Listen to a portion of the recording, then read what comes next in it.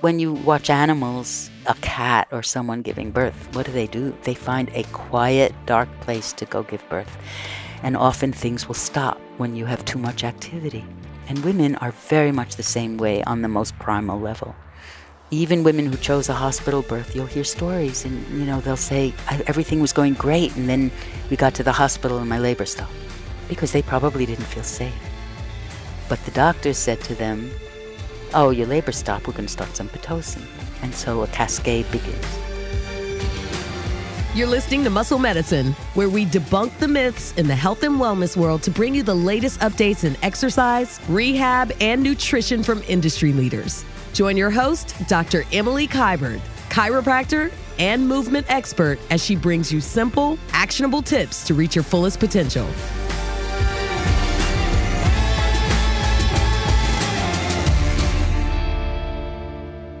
We are sitting in your living room. You're not my typical guest, but I wanted listeners to hear and know your story and hear and know your expertise.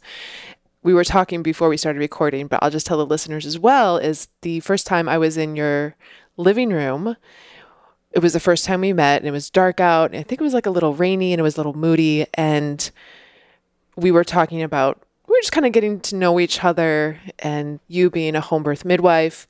And I said, and this is the only line that I remember, the rest of the conversation is kind of a blur, that if during birth, if it was too intense and I needed to transfer, that I would transfer for an epidural. And I remember kind of like a stern shaking of the finger that came up. It probably didn't, but that was my recollection. And it was like this deep voice of like, oh no, my clients don't transfer for that reason. I think there was a honey in there. That might be my clients don't transfer for that reason, honey. And a pause. And then there are reasons why clients will transfer, but it's not for an epidural because they can't handle the pain.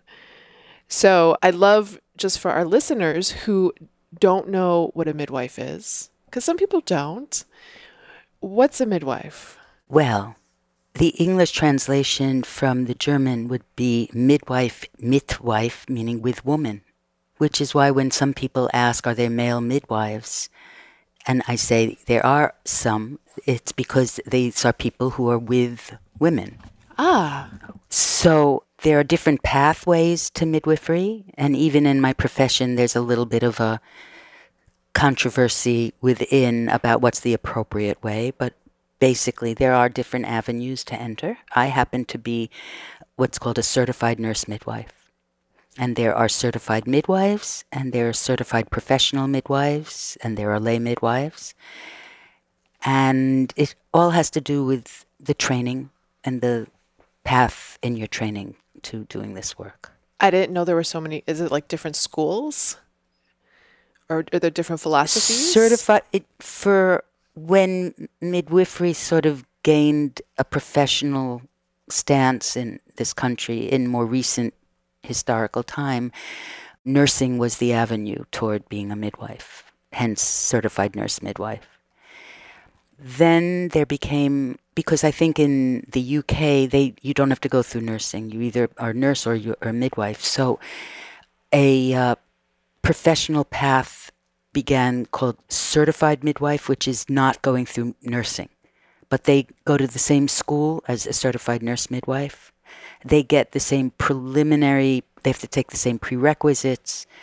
I always say, to be a midwife, you don't have to learn how to catheterize an 80-year-old man or do bed baths and do hospital corner beds. But you do have to know how to start an IV, and you do have to know how to suture and assess women and things like that. So there is an avenue without nursing. And certified professional midwife there had been lay midwives. Everyone talks about Ina May Gaskin, who was the farm, right? Right, the farm, who was at one time considered a lay midwife by apprenticeship, by just learning and passing it on, which is the tradition of midwifery through the millennia. But then they created a learning path, schools, and a certifying exam. It's still different approaches, and they have a more of a home birth orientation. And all of these don't have the same recognition in every state. Interesting. I think CNMs have recognition in all the states, and CPMs and CMs not. So for those people who have heard of a midwife, they might think, oh, cool, it's, is part of that OBGYN practice that I know of. But you being a home birth midwife, it is a entire different level and dimension. So I guess you could say the equivalence as a midwife would be what's called an advanced practice nurse, even those who are not nurses. It's an autonomous position. So you can be in a hospital and work along with there's different ways that it's approached, but a midwife can have a solo practice. And that's what I have had for over 20 years, where I see the women from the time they do their test on their urine stick to all the way through their pregnancy to their labor and through 6 weeks postpartum. They may never have to see a doctor. But the general populace of women don't know that. So they often will start with the doctor and say, I just wanted to see everything was okay before they looked for me. And they don't realize that we can assess that everything is okay also. They don't have to go to a doctor to assess that. But most people really don't know. I mean, I'm asked all the time when I say I'm a midwife, people say, oh, you're a doula? People don't even know that there's a distinction between a midwife and a doula. Can you create that distinction? Well, a midwife is a medical advanced practice. We are clinicians. And doulas take training, and it's on-the-job training most of the time. So they don't have to have a degree to become a doula. They don't have to, because we live in a nuclear family culture. We don't live tribally anymore. It's a profession that came up, a paid profession that came up because we don't have our mothers, sisters, aunties, and everyone in the village who would come to us and support us in labor. So because of that, we now have a profession that rose up because we all need support during our labor. Yeah. When I get asked, I explain that a doula is the kind of like the emotional support and is trying to support the mother through her birth, and that the midwife is the one that's going to, make critical decisions and is like the medical decider. Absolutely. Right. We do have to. I mean, a midwife can do everything a doula does. Yeah. But it doesn't translate the other way. Yeah. Okay, so you've been a midwife for 32 years. Oh my goodness. I always call you like, she's the legend. Just go. So from 32 years ago till now, if you were just kind of to give a snapshot, how has midwifery evolved? Because now it's kind of like... Well, it's interesting. My interest in midwifery went way further back because the first birth I ever saw was in 1971 in a log cabin in the hills of West Virginia, which began my trajectory. So when I decided to become a nurse, it was with the intention of becoming a midwife. But I will say, in answer to your question, that in the 80s, when I was working as a labor nurse and then as a training midwife, that obstetric practice was really good obstetrics. You didn't have the same C-section rate.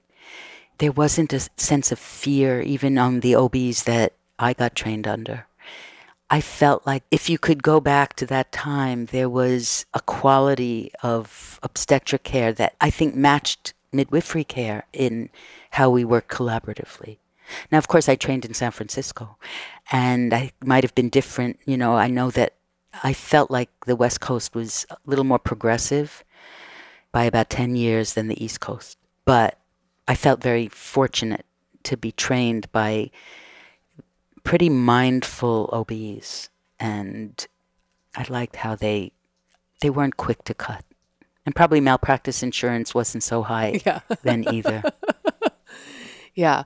I feel like, and you can speak to this, I would be very curious of your thoughts, how home birth, at least maybe in New York, can be seen multiple ways. It can have a stigma around it, still like, oh, you're going to do that? Okay. And then, another group of women who it's almost romanticized, like my beautiful home birth. And both of them feel very distorted. Well, to answer your second one, I once had someone call me and say, could you help me? I would like to have you help me have my beautiful home birth. And I said, sometimes we have to change our idea of what beauty looks like. So that helps a little of that magical thinking that comes with that, because giving birth is hard work, and it's sweaty, and it's emotional, and it's not necessarily candlelights and water births and Om. That's nice too, but that's not only. The other side is like I've had women be like, actually both my mothers and mother-in-law were like, you doing that home birth again? Are you sure you want to do that? I really believe that we live in a culture of fear around birth, but it's not only that.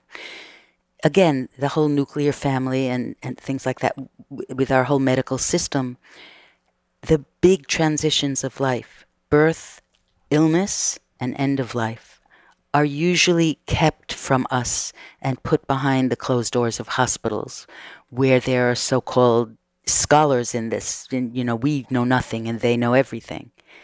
So we're afraid because it's all the unknown. But these are very human parts of life.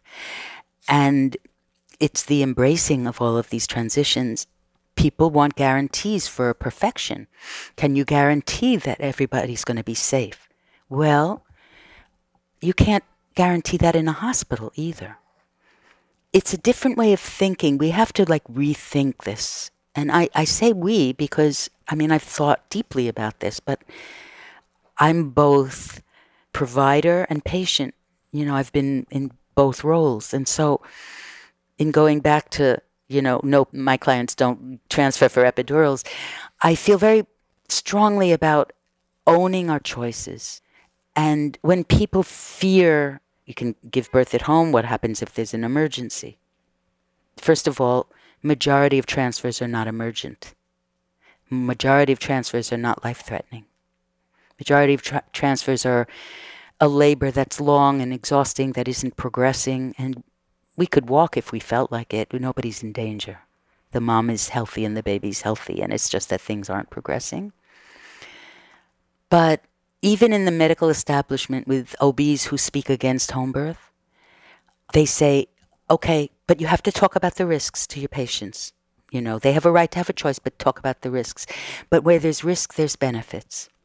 So if you're going to really consider where you want to have your baby, you need to consider risks and benefits both in hospital and at home, and figure which weighs heavier for you.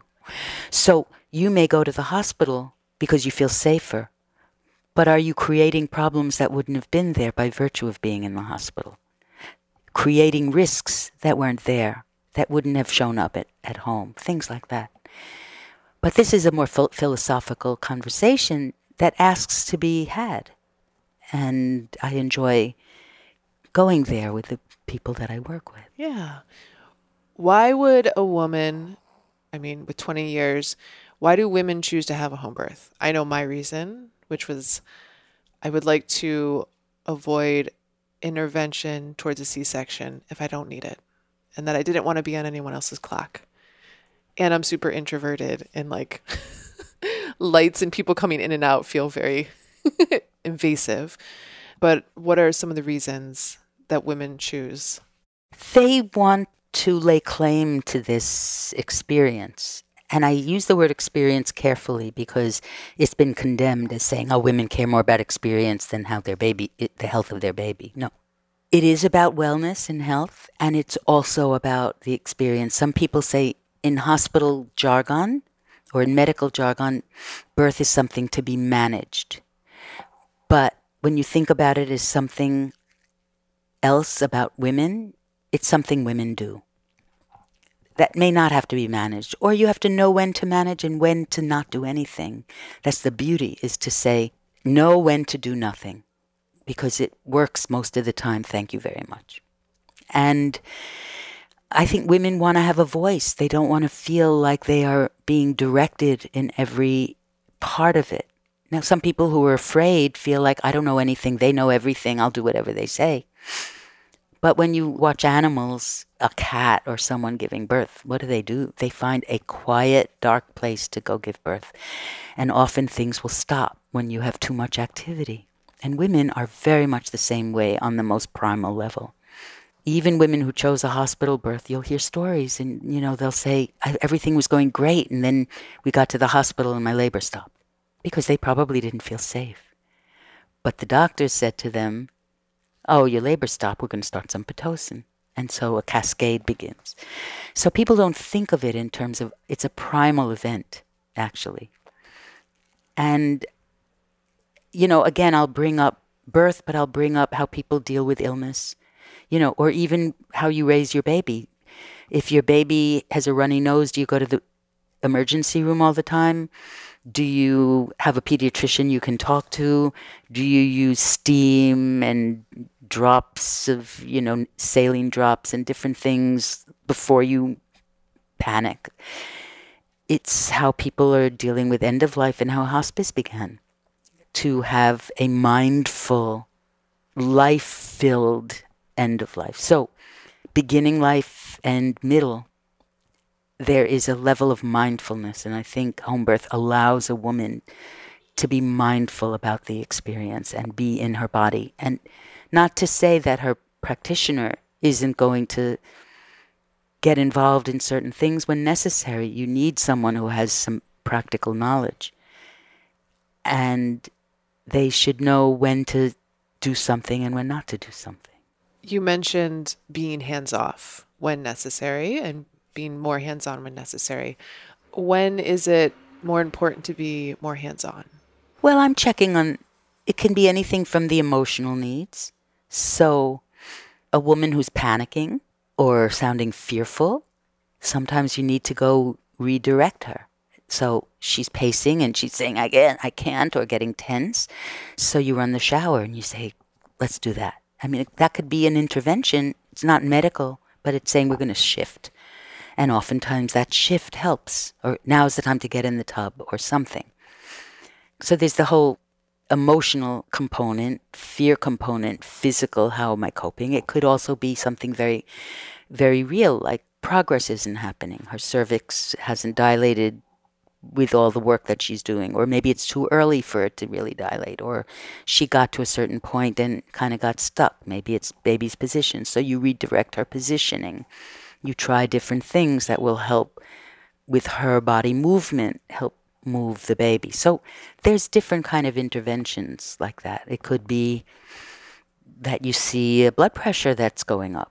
If it's really high blood pressure, that doesn't usually happen just in labor. You see that happening in prenatal care. But, do you need to transfer, or is it that she's getting tense and you put her in the tub and it normalizes, So there's different levels of intervention. And often, it could be something as simple as walking into a birth and seeing all the lights on. And the energy is really high and the woman is tired. And, I've gone and turned all the lights off in the house and put a woman to bed because she was so pacing that she just needed to cocoon herself. And that's when her labor took off, So there's an intuitive side as well as a practical, medical knowledge side. So the first time I heard this was, for example, in the movies, the water breaks. It's the energy is up. It's frantic. Let's get to the hospital, right? And from you, I learned through both my births that the water breaks. You're going to try and go to sleep and get as much sleep as possible. And so for the women who don't know or have ever heard that, why is that? Like, why do you tell the women? Well, by the time you get to the end of your pregnancy, you're ready to have your baby. You're tired. You're carrying around this weight, you're waiting it. And we make a little mistake with having this due date as if it's a bullseye that we have to get to. So the day after your due date, everyone is getting stressed out, But sleep is your friend. And honestly, a lot of labor progresses when a woman is sleeping. So water breaking doesn't mean she's in labor. So if the water breaks, which, by the way, it can break before labor, it can break during labor, baby can be born in the sac. It can be all of that. We don't always know why. But in the early stages of labor, when women tell me when contractions are irregular, when she's still able to talk about it, I'll usually tell her, now's the time to go to sleep. Oh, I'm not tired. Because why? Because it's the adrenaline going and she's all excited. But she doesn't realize that maybe it's going to be another 24 hours before labor is really intense, and then she'll be exhausted. So in a way, it's preserving her energy at the same time, and it's getting her out of her head, because intellect doesn't have any place in labor. It's primal, it's physical, and getting your head out of the way is often the way to go, and sleep helps that. Or, they'll say, I can't sleep. Example, someone saying, how can I sleep? They're coming every 20 minutes. And then I had someone who said she had a 3-day labor, and I went to her house 3 times, and the last time she was ready to have her baby. And when it was over, I said, how did you do it? She said, I slept. I said, how did you do it? She said, they were only coming every 5 minutes. So it's a different way of thinking. For my girlfriends who have not had babies that were pregnant, I told them, you have to get really good at napping. And they're like, I don't nap. And I'm like, just practice, because it will prepare you for when you have to store your energy for labor. And also for when you're breastfeeding a baby. Yeah. The napping is going to be important. Yeah. Going back to, so you mentioned 3-day labor. So I was talking to one of my girlfriends who was just pregnant, DO. She's a DO. And she was saying, when we were in medical school, we were trained that after your water broke, you had 5 hours to start contractions. And if your contractions don't start, the risk of infection is higher and it's time to start Pitocin. And I was like, okay, well, my water broke and then nothing happened for the first baby for like 24 hours, right? And so it didn't follow what the medical guideline training timeline. And I always remind myself that if I had potentially chosen a hospital birth, that timeline that had happened with my first baby would have gone into a different path. Because, you mentioned a 3-day labor, which is very different than the 5 hours, you're not having contractions. Let's. Well, her water probably didn't break. I mean, not to say that it couldn't have, but that wasn't, when I say labor, I'm not talking about water breaking, which will always color things, but there's a lot of different ways of looking at it. And we know that a majority of women will go into labor within 24 hours of their water breaking. So starting Pitocin at 5 hours may not be beneficial at all. The other thing is, most of the studies, of course, are done by OBs. And OBs do internal exams on women. So a study that talks about how long do you wait in infection, a woman walks into the hospital, she gets an internal exam. How dilated is she? Even if she's not showing signs of labor. And the more exams that you have, the more you are making a woman, even if you wash your hands and have sterile gloves on, you are brought something into the vagina. So the general school of thought is don't check them. If someone's water broke and they're not in labor, they're not in labor and they're probably not dilated. And if they are dilated, they're going to be 2 or something centimeters, not very much. So midwives practice differently, and midwives who do home birth practice differently. And if your water breaks, we'll say, check your temperature, nothing in the vagina. I'm not going to go check unless there's an indication to check. Like, has labor not begun at a certain point? Or maybe you are beginning labor and things are, are they progressing? I will check you if I need information, but not just out of curiosity. Because you get information in other ways. Yes. Which a lot of women don't know, well, I think. Home birth midwives sit with women in labor. Most of us could tell how dilated you are without checking you. There's ways of behavior. So I've had students with me, and I've just out of curiosity said to them, how dilated is she? Just by looking at her body language, the sounds of her voice, different things, knowing that at some point we'll check her, and it's just an arbitrary number. But most OBs who work in hospitals don't sit with women in labor. They come in to evaluate, they leave. The nurses are with the women.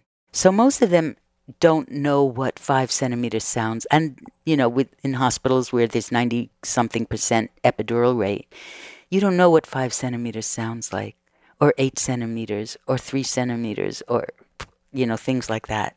So I've been at births where I haven't even done an internal exam because I can distinguish when someone is getting ready to push, she makes a different sound than earlier. So the 5-hour thing was totally arbitrary. And I don't know if it's based on any study. But, in hospitals, they have to turn over the beds quickly. Labor's long and unpredictable most of the time. And even though they've put together some kind of algorithm, I usually say most babies haven't read the textbooks. So. Yeah. That's really funny. What do you wish women knew coming into birth? Like, do you feel like women, for example, in my own experience, DJ and I went to a birth education class that was 4 hours every Wednesday for like 6 weeks. And it was, learning counter pressure moves. And when I tell women that, they're like, what's counter pressure? And, you learn about, okay, this, the changes in your voice and that place you go when it's active labor versus early labor. What do you wish maybe the women you worked with or women in general would potentially do before they go into labor and give birth? Take the class. Don't take notes. Don't take notes. Don't try to memorize anything. Let it come in your ear. Let things stay that wish to stay and let the rest leave. Because when it comes time to labor, it's going to be instinct and intuition and just physicality. So it's nice to learn kind of, but your labor is not your final exam from taking these classes. So I like the classes. I would like women to go to classes that support what they're looking for, because there are some hospital-based classes that really advocate for the doctors that are in the hospital facility, and women are kind of, this is how your doctor is going to do it, and da-da-da. It's not as much about the empowerment of women. But learning is important, but it's not, don't memorize anything. I mean, I could teach you counter pressure on the spot in labor.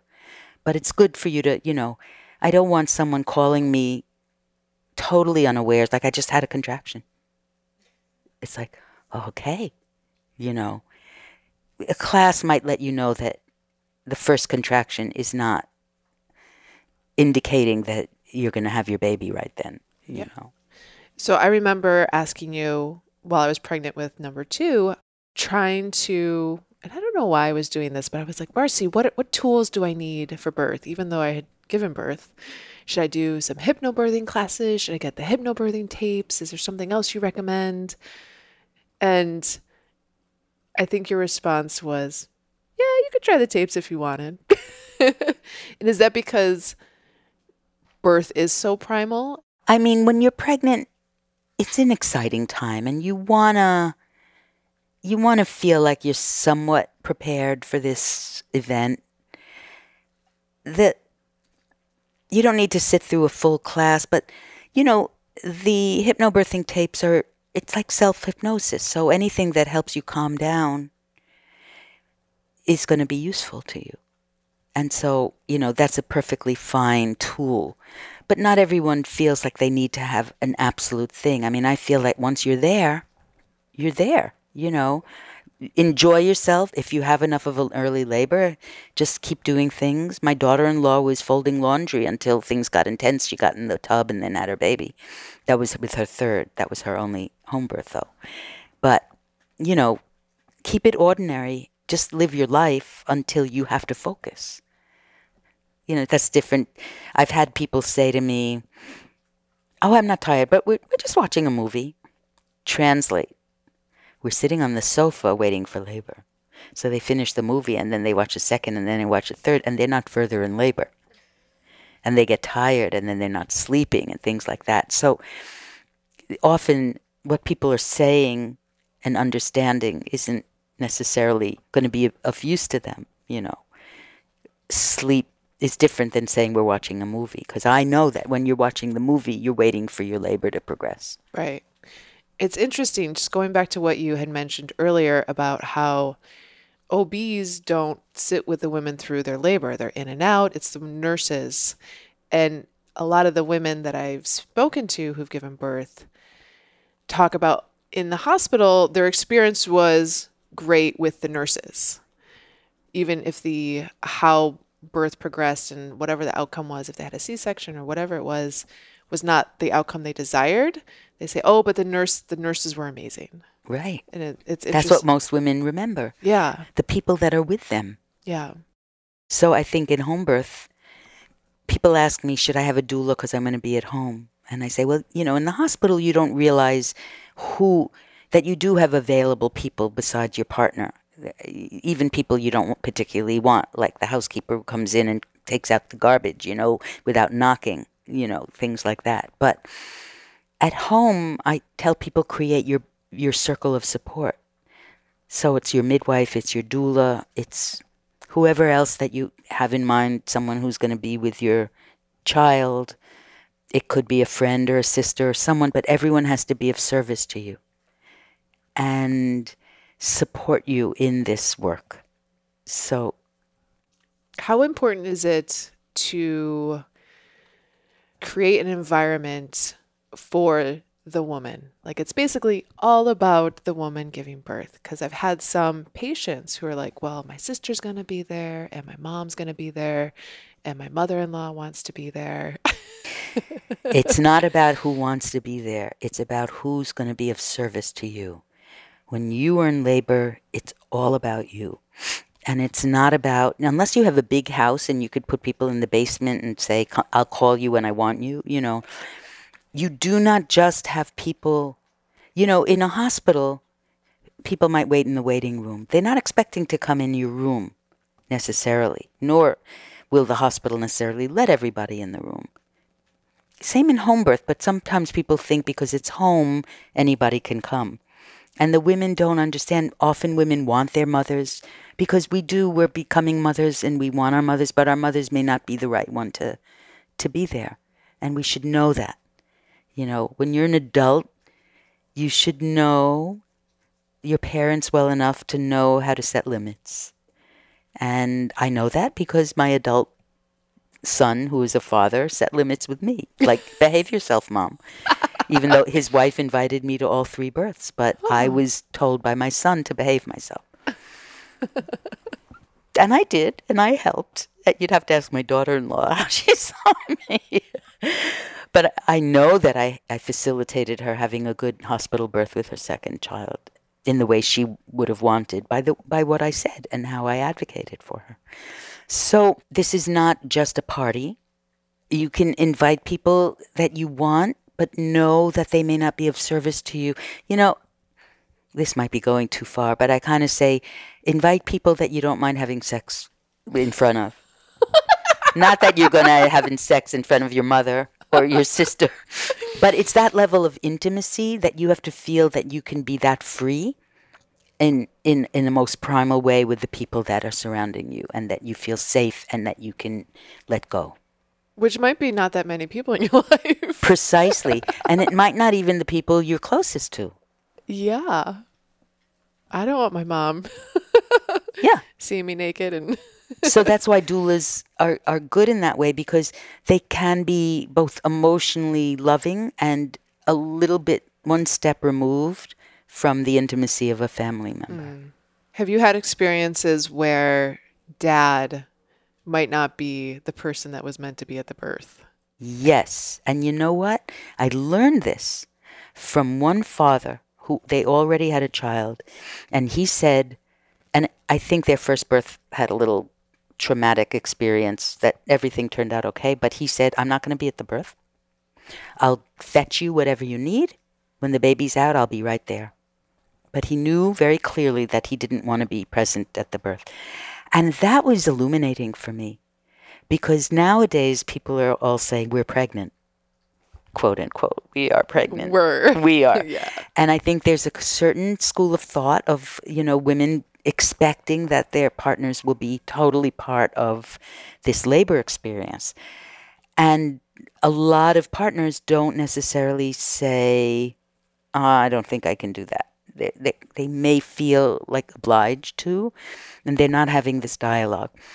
Again, in the most primal animal part of ourselves, or even historically with people, where home birth was the norm, it was a total woman's domain. Men were not part of it. So there are some men who are fantastic, and they're just remarkably wonderful as labor partners. But I've seen men that I say, maybe you should have the conversation that gives him permission to say, you don't have to be my number one here for labor. You can come and go as you please. I will have my support people. Because oftentimes, well, I'm using men, I mean, there can be a female partner too, and that's a different story altogether. But with the male partner, they often want to fix things, and you can't fix a woman's labor. You have to be able to let her do it. It's her journey, and you have to be able to support it. You can't make it better. I was with one family, and we ended up transferring. It was a questionable transfer. I felt like it was we could or we didn't have to, but we did. And I felt like the father took his first breath at that moment when we got to the hospital. It's not often there's an emergent transfer, but what are some reasons to transfer? The primary reason that I transfer is a labor that doesn't progress. And I ask this because I think some people assume that a home birth midwife doesn't transfer. That it's just like, it's going to happen at home, and this is where, which creates, I think, a sense of fear. So when I tell people about my home, I used a home birth midwife, they're like, oh, so like they just assume that if something happens, there's no plan or there's no transferring. And I'm like, no. That is like so far from, there is definitely plans in place. Oh, yeah. I mean, that's why home birth, I can say there is a safety part of this, is because I can never promise someone a home birth. I can say, you're healthy, you don't have medical problems, let's do this. But I will promise that I will be mindful and attentive and do what the right thing is. And that sometimes means we have to be in a different venue. So there's different reasons that labor might not progress. It could be a mother's exhaustion. It could be a relationship with the baby's position in her pelvis. It could be a variety of things. And sometimes an epidural might be a therapeutic thing, even though she's not complaining about pain. But sometimes she relaxes enough that she can sleep and let go. And sometimes, contractions can pick up. So we always have a plan for transfer. I like to know what the closest hospital that has 24/7 obstetrics and anesthesia. And we always, get the labor and delivery phone number for that hospital wherever a woman lives. I have hospitals that have been friendliest to home birth transfers, and I like to have those options because it's hard enough to transfer, but to not be lovingly received, it makes it that much more difficult. So to have a smooth transfer is always optimal. And it's up to me to try to facilitate that. How much of birth is, or going into birth and having a vision for your birth and then always being open that the plan might change, how much of it is a certain mindset going into birth? Because it is a primal experience, but I often, with women who are pregnant, and we'll just talk about who's your OB or, what is your, kind of birth plan, quote unquote. Sometimes it comes across, and I don't want to sound judging, like a little bit kind of maybe lackadaisical or wishy-washy, like, well, I'll try to have a natural birth and we'll see what happens. And if I need an epidural, but I don't want one, but I'm going to try and be, have natural as possible.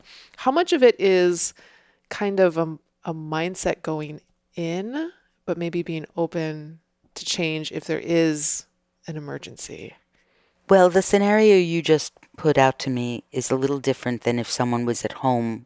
Understanding transfer might be a possibility, because I do find that a majority of contemporary women don't research the providers to go to get the vision that they have who will be supportive. So women might go to any OB and then say, well, I'm going to put together my birth plan, but that will never happen with the provider they're going to, and they don't know that. People spend more time, researching the car they're going to buy than the practitioner that they're going to for the birth. So birth plans, it's really your vision. It's less a plan, I want this set up like this. It's saying, when I think about this experience, this is what I would like to see happen. And you need to be able to have that conversation early on with your practitioner. And if they don't give you that time, or they fluff it off, or they'll say, yeah, we'll see what happens then. That's not, you can write a birth plan, but it's not going to happen. And it's time to maybe change practitioners before you give birth, when you realize that you're not being heard, or they're not speaking to you in a way that you feel you will be supported in this. I think it's hard for at least first time pregnancy. It's hard. I remember going through that and bringing that up. And I think the OB, the first response was like, oh, we talk about that when you're like 34, 35 weeks. And I was like, oh, wait, but what about now? Like, I want to talk about it now. And then also that just, in the medical system, it's like you can only change providers at a certain point, that you can't, if you wanted to switch at 20, 24 weeks, at least within the hospital system, you can't switch. Well, that's it. It's not that you can't, it's that they've set their policy that way. Right. And there's a real power differential here. So you don't necessarily have the practitioner and the woman able to have a true dialogue. If you have someone saying, we'll talk about that later, that's a little patronizing. And it's not really listening. And the woman, I would have her be able to say the same thing that you just said. Wait a minute, doctor, this is very meaningful to me, and I want to have an early understanding of how you look at this, so that I can have a better understanding when I have my vision of what I'm hoping for. But most women don't have the comfort to talk that frankly with the person. And then there are women who go through, I might be the third person they find, because they went to this one and they went for a doctor first, they found a hospital midwife, and then they moved their way to a home birth midwife. So we're very vulnerable when we're pregnant. We feel we don't know anything, and the provider knows more, and so you're hesitant to have like an assertive conversation, because you're feeling like, I really don't know. What if I'm saying something that's going to be harmful? Or the person saying something, if you do that, then it's harmful. And I wish, we had more round circles about how do we talk to our healthcare providers. How do we talk to them? You should know that when you have your baby and you're going to a pediatrician. How do they treat you as you're part of the team, or do they tell you what you're supposed to do and say, I won't take care of your baby if you don't do what I say, So we have to learn how to have a voice when it comes to our own health care, and try to find practitioners who acknowledge our voices. Do you think there's more dialogue happening between OBs and home birth midwives? Because I remember when I told my OB with my first baby, I'm going to do a home birth. And she goes, well, I'm not your backup. And I was like, it was really, I was like, oh my God. I actually sometimes think that's the way that some OBs behave. They don't realize that they're pushing women into home birth. The ones who are against it are pushing women. They're saying, I don't want someone who talks this way. And they move further away. If they don't find a way to have a dialogue with us and hear, and even in hospitals, when they set up like an in-hospital birth birth center that they plan never to use, probably. Their idea of birth center is to have flowery sheets instead of, just white sheets. They don't realize it's not the external stuff. And women get seduced by that. They look at a nice view from their hospital window and say, oh, this looks nice. Or they have faux wood over the monitors and they say, oh, this looks nice. And in their mind, they think this translates to a homey kind of birth. And it doesn't. So until the dialogues can happen, it's going to be very complicated. And some of the most vocal people against home birth are really bringing women to home birth. What do you wish women knew about the afterbirth period? Oh, boy. That's a whole Especially podcast. The contemporary woman. Because I think that's I've been trying to find the word of the woman that sees the home birth is kind of poshy and, Well, all these women magazines that show celebrities going back to their exercise routine and getting a flat belly soon after giving birth is like a great mistake. I think, I make the mistake to say Chinese culture because I know there's multiple cultures in Chinese culture, but the people who come from Chinese background, contemporary women, even ones who were raised in this country, in their extended family, they really get it right with there's rituals of keeping a woman inside for many weeks and eating warm foods and certain kind of foods that are nourishing to the building back. Giving birth is a big thing. And even people who are looking to have home births or thinking deeply about how they birth, it's like you're looking from one side of the mountain and then you give birth and then you're on the other side. You're postpartum the moment your baby is born. And it's a complex group of things. You're tired. You're learning how to breastfeed. You're trying to sleep in between that. You're learning how to read your baby. You might be sore from pushing a baby out, or if you've had stitches, that's recovering.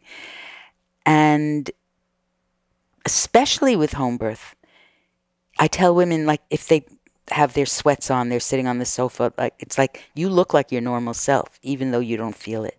And it's really easy for their partners to say, I'll be back in 2 hours. I'm going to go to the grocery. I'm going to go get groceries, and leaving her alone with her baby. And there's the water on the table and she can't reach it because she just got her baby on the breast and doesn't know, can't do that. It's that complex that you really need someone with you all the time. You need to be mothered so you can mother your baby. And I wish we had that level of support in our culture. I wish everyone understood that. Home birth people often say, we want to just be alone for a while before we have visitors. But you've got two parents who don't know what they're doing with a new baby who doesn't speak their language. And they're, and even if the partner does everything, they don't have a chance to rest and just cuddle up in the bed. We need to see the postpartum as a time, the weeks, maybe a month and a half, 2 months, where you do nothing. It's enough work to just nurse your baby and sleep and to be supported. I think we'd have a lot less postpartum depression, a lot less breast infections, a lot less, excessive bleeding and problems. All of these things that people think are sort of the normal postpartums, less in the way of sore nipples, all of these things that I think that if women were well supported and they didn't try to do too much at one time. We know what can happen when you do too much. Massive mastitis and a fever for a week. I know. So you are retiring soon. I am. The end of this year. You have 2 more births? 2 births to retirement. And I'm curious how it feels and kind of, I'm sure many, many people are like, Marcy, what's next? And you're like, It's true. This is the first time in my life that I know that it's time to let go of one thing, but I don't know what I'm going toward. But that's a whole other thing because we don't talk about the aging process in our culture very much. And even though I feel totally vital and, capable and interested in so many things. You strength train harder than most people I know. Yes, I do. Yes, I do. And I'm going to go to that after this. And I do yoga. And a few years ago, I cycled 230 miles and I feel good. But we don't have that conversation. When you're planning to have to grow a career, you have the conversation. When you're planning to build a family, you have that conversation. If you're going to go to grad school, you're building things. But when you stop your life's work and think what's next, it's a kind of an interesting, open-ended conversation that I realize as I talk to my own contemporaries, most people aren't having, and it's a real surprise to us. So I'm on that new journey, which is another life transition. I like life transitions. When I approached menopause, I had a menopause party. I think that we need in our culture that doesn't mark important times like, older cultures, tribal cultures do. I think we need to mark these great moments that we have. And I have to figure out how to mark this. Another party. Maybe this podcast is part of my marking that transition. You've always been in New York. Oh, no. Oh. I was born and raised in the Bronx. Uh-huh. And then moved to... And then at 17, I graduated high school and I moved to a commune in West Virginia. And I lived there for 2 years, 3 months, and I learned about biodynamic gardening, and I learned about weaving and spinning wool, and I learned about Zen Buddhism and yoga. It was like my apprenticeship. And came back to New York for 6 months and then took off in a van cross country with who would become my baby daddy. And we spent 3 days on a van going to San Francisco, and I got there and had my 20th birthday there, or maybe right before that, and lived there for 16 plus years. And it was there that I had my first child and went to college and went to nursing school and went to midwifery school and met the man who would become my husband, and then traveled to Boston after midwifery school and had my first job, hospital job, for 5 years. And then returned to New York in 1993 with a 1-year-old. So I have 2 sons that are 19 years apart. And I had the great privilege to work at the maternity center, which was the very first birth center that ever was created. And that was in a beautiful, large mansion on 92nd and Madison. And that I stayed 3 years there and then moved on to help open Elizabeth Seton Childbearing Center, which I think they stayed open for 6 years. I was there for a couple of years and then started my home birth practice. So I went from the Bronx to Brooklyn the long route. It's interesting because I think you once told me that because you're very active in the midwifery community in New York, in the city. No, I'm not that active. Oh, really? I'm not political and I'm not active. I just do my little thing. We meet. You meet, but you go to the meetings. The group, I did. I right now I'm not. I'm sort of weaning away. But yeah, I did. And I think you had described yourself as the kind of like the more hippie. That's how they labeled me. Oh, that's how they labeled you. Oh, I got it. They said that they called me the crunchy granola, but midwife. But we all sort of had little nicknames or knew who might be drawn to different midwives based on their own personality. But when I started, there were like 3 or 4 of us doing home birth, and now there's over 20. Oh, wow. So when I talk about these little things, it was like a little small group of us. I see. I had described you to someone as the tough love home birth midwife. You know what? I can do tough love when I need to. Yeah. And the people I've done that with, I don't just throw out tough love everywhere, But when I have had to do that, which basically is someone is like freaking out, and I'm having to, get her back into her body and letting her lay claim to this moment, So that's when I I do the tough love, but they've all come back to me and said, thank you, I needed that, Myself included. See, I don't even remember that I'm doing tough love, but I can. I think for my own first experience was, and I think it's hard to find the education unless you're really listening to lots of other women's stories of that it was more hands-on, that it was not so much hands-off. Going into my first, never having given birth, not knowing what a care provider does exactly, because I had not gone through the experience. I had read Ina May's books.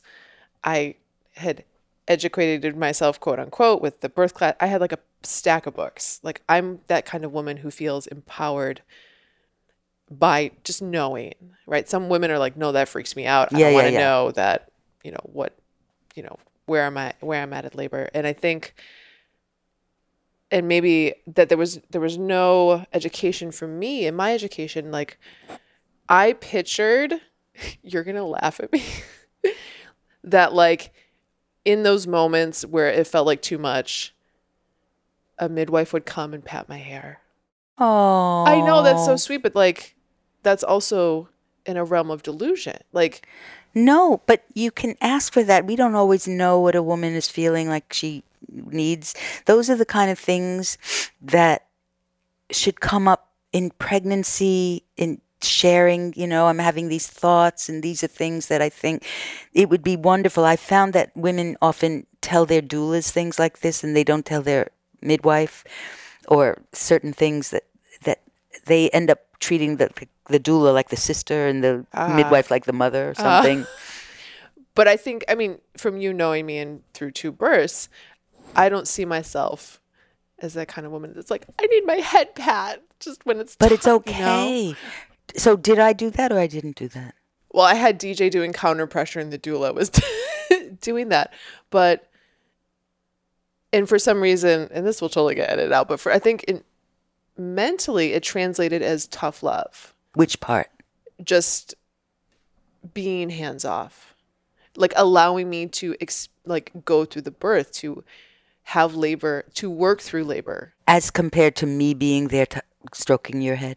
I don't know. I think before my first birth, there was a subconscious thought of, if it's more hands on, then it will be, and I never thought of beautiful birth, but you don't know birth until you go through it. Like, DJ had a tub with lights that never got used, Anyway. Well, it's interesting because some of my sensibility around a woman in labor, it's kind of like that image of the artist who's painted something close up and then they have to back away to take a look at the larger picture. And sometimes as a midwife, in order to take in not only just if I'm hands on the woman, I'm really close up. And sometimes I have to get back a little bit to take in, I have to check on DJ, I have to check on the body language, different things. So sometimes I have to come back a little bit to feel that. I might enter and then, do this kind of thing back and forth. But to be there and sitting and doing the massaging, and I can do that. I've seen people who weren't doing it quite right, and I put my hands right there, and, But then I feel like my job is to help facilitate, like your partner, to say, this is how you do it, feel my hands and do that, and then I'll step away. It's kind of like what you do.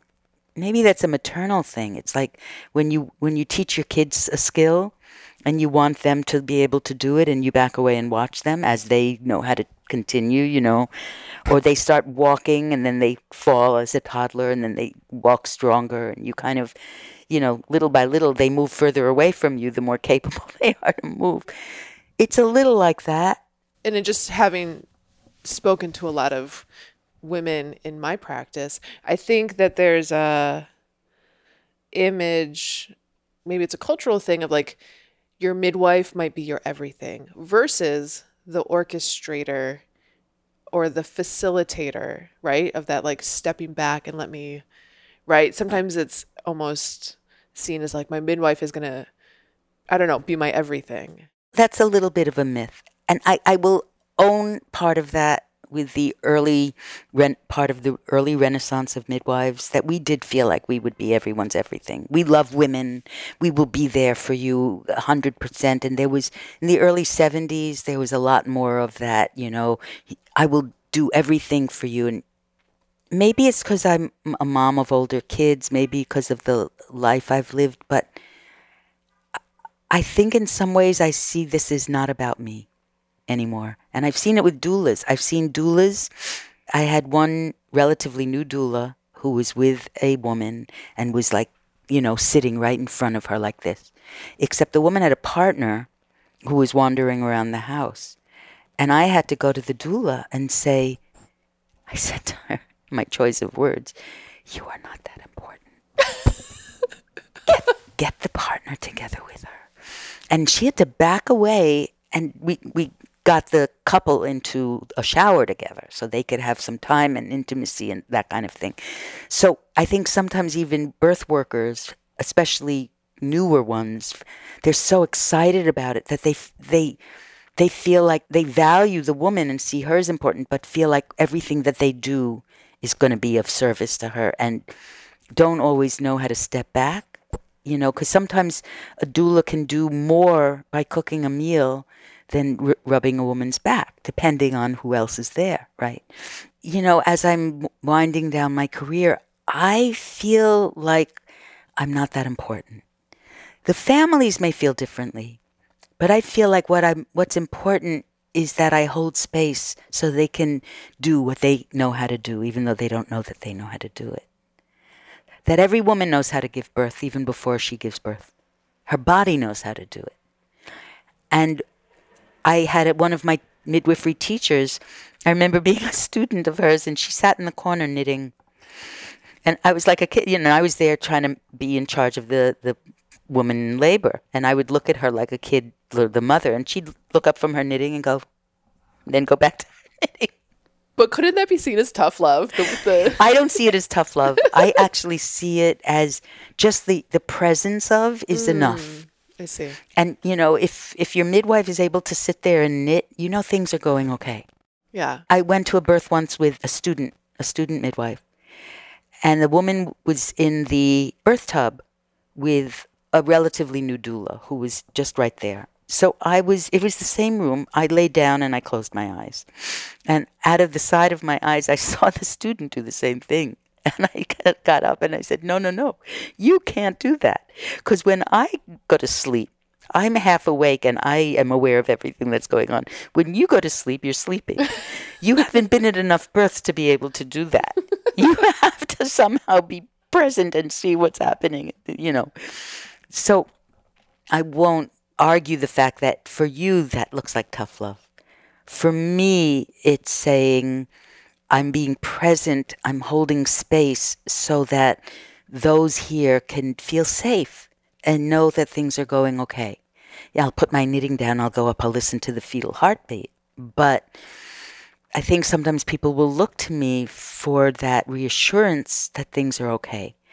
But that unless the woman actually needs my hands, I don't have to be that up close. But I have been up close when I was a hospital midwife. So I was a relatively new midwife, a few years. And a woman came in labor with her second baby. She was very active labor. But she was planning to give the baby up for adoption in an open adoption. And the person who was her doula was the mother who was going to receive her baby. And she gets to the point where she's starting to push. And she's starting to push, and nothing is happening. That baby isn't moving. It isn't moving at all. And I'm there, hospital, gowned, gloved, masked, because that's what we did then. And I just had a vibe. And I went up to her and I whispered in her ear, talk about close up or a little distant.